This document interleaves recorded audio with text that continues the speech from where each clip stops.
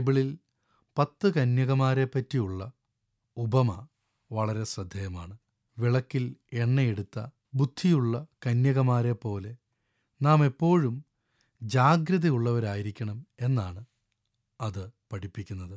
വെളിച്ചമുള്ള സമയം നാം എന്തിന് മുൻഗണന നൽകുന്നു എന്നതാണ് ഇവിടെ പ്രധാനം.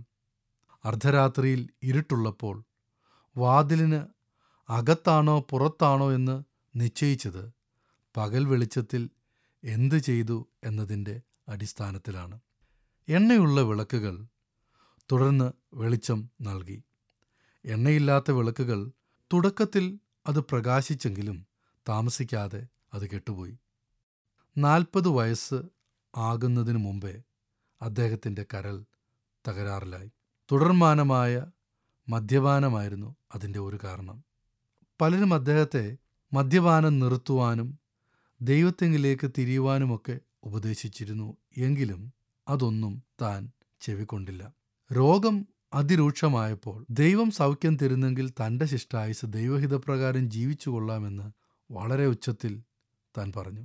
നൽകിയ ചികിത്സകളൊന്നും ഫലിക്കാതെ അദ്ദേഹം താമസിക്കാതെ മരിക്കുകയും ചെയ്തു. എന്നാൽ അത്യാസന്ന നിലയിലായിരുന്ന മറ്റു ചിലർ ദൈവത്തോട് പ്രാർത്ഥിച്ച് സൗഖ്യം ഉണ്ടാകുകയും പിന്നീട് നല്ല ജീവിതം നയിച്ചവരുമുണ്ട്. ഏതായാലും അത്യാസന്ന നില വരെ കാത്തു നിൽക്കുന്നത് ഒരു ബുദ്ധിപൂർവമായ തീരുമാനമല്ല. ഭാവിയിൽ എങ്ങനെയുള്ള സാഹചര്യങ്ങളെയാണ് ലോകത്തിൽ നാം നേരിടുവാൻ പോകുന്നതെന്ന് നമുക്കാർക്കും അത്ര ഉറപ്പിച്ച് പറയാൻ കഴിയത്തില്ല. അതായത് എപ്പോഴും ഒരുങ്ങിയിരിക്കുക എന്നത് മാറ്റിവെക്കാൻ പറ്റാത്ത ഒരു സന്ദേശമാണ്. നാം കർത്താവിനോടൊപ്പം എന്നും വസിക്കേണ്ടതിന് ജീവിതത്തിൽ മുൻതൂക്കം നൽകേണ്ടത്. ഒരിക്കൽ നല്ല രീതിയിൽ യാത്ര തുടങ്ങിയതായിരിക്കാം. എന്നാൽ ഇപ്പോൾ കരിന്തിരി എരിയുന്ന അനുഭവം പോലെയാണെങ്കിൽ ദൈവാത്മാവിനാൽ ജീവിക്കുവാൻ നമുക്ക് തീരുമാനിക്കാം.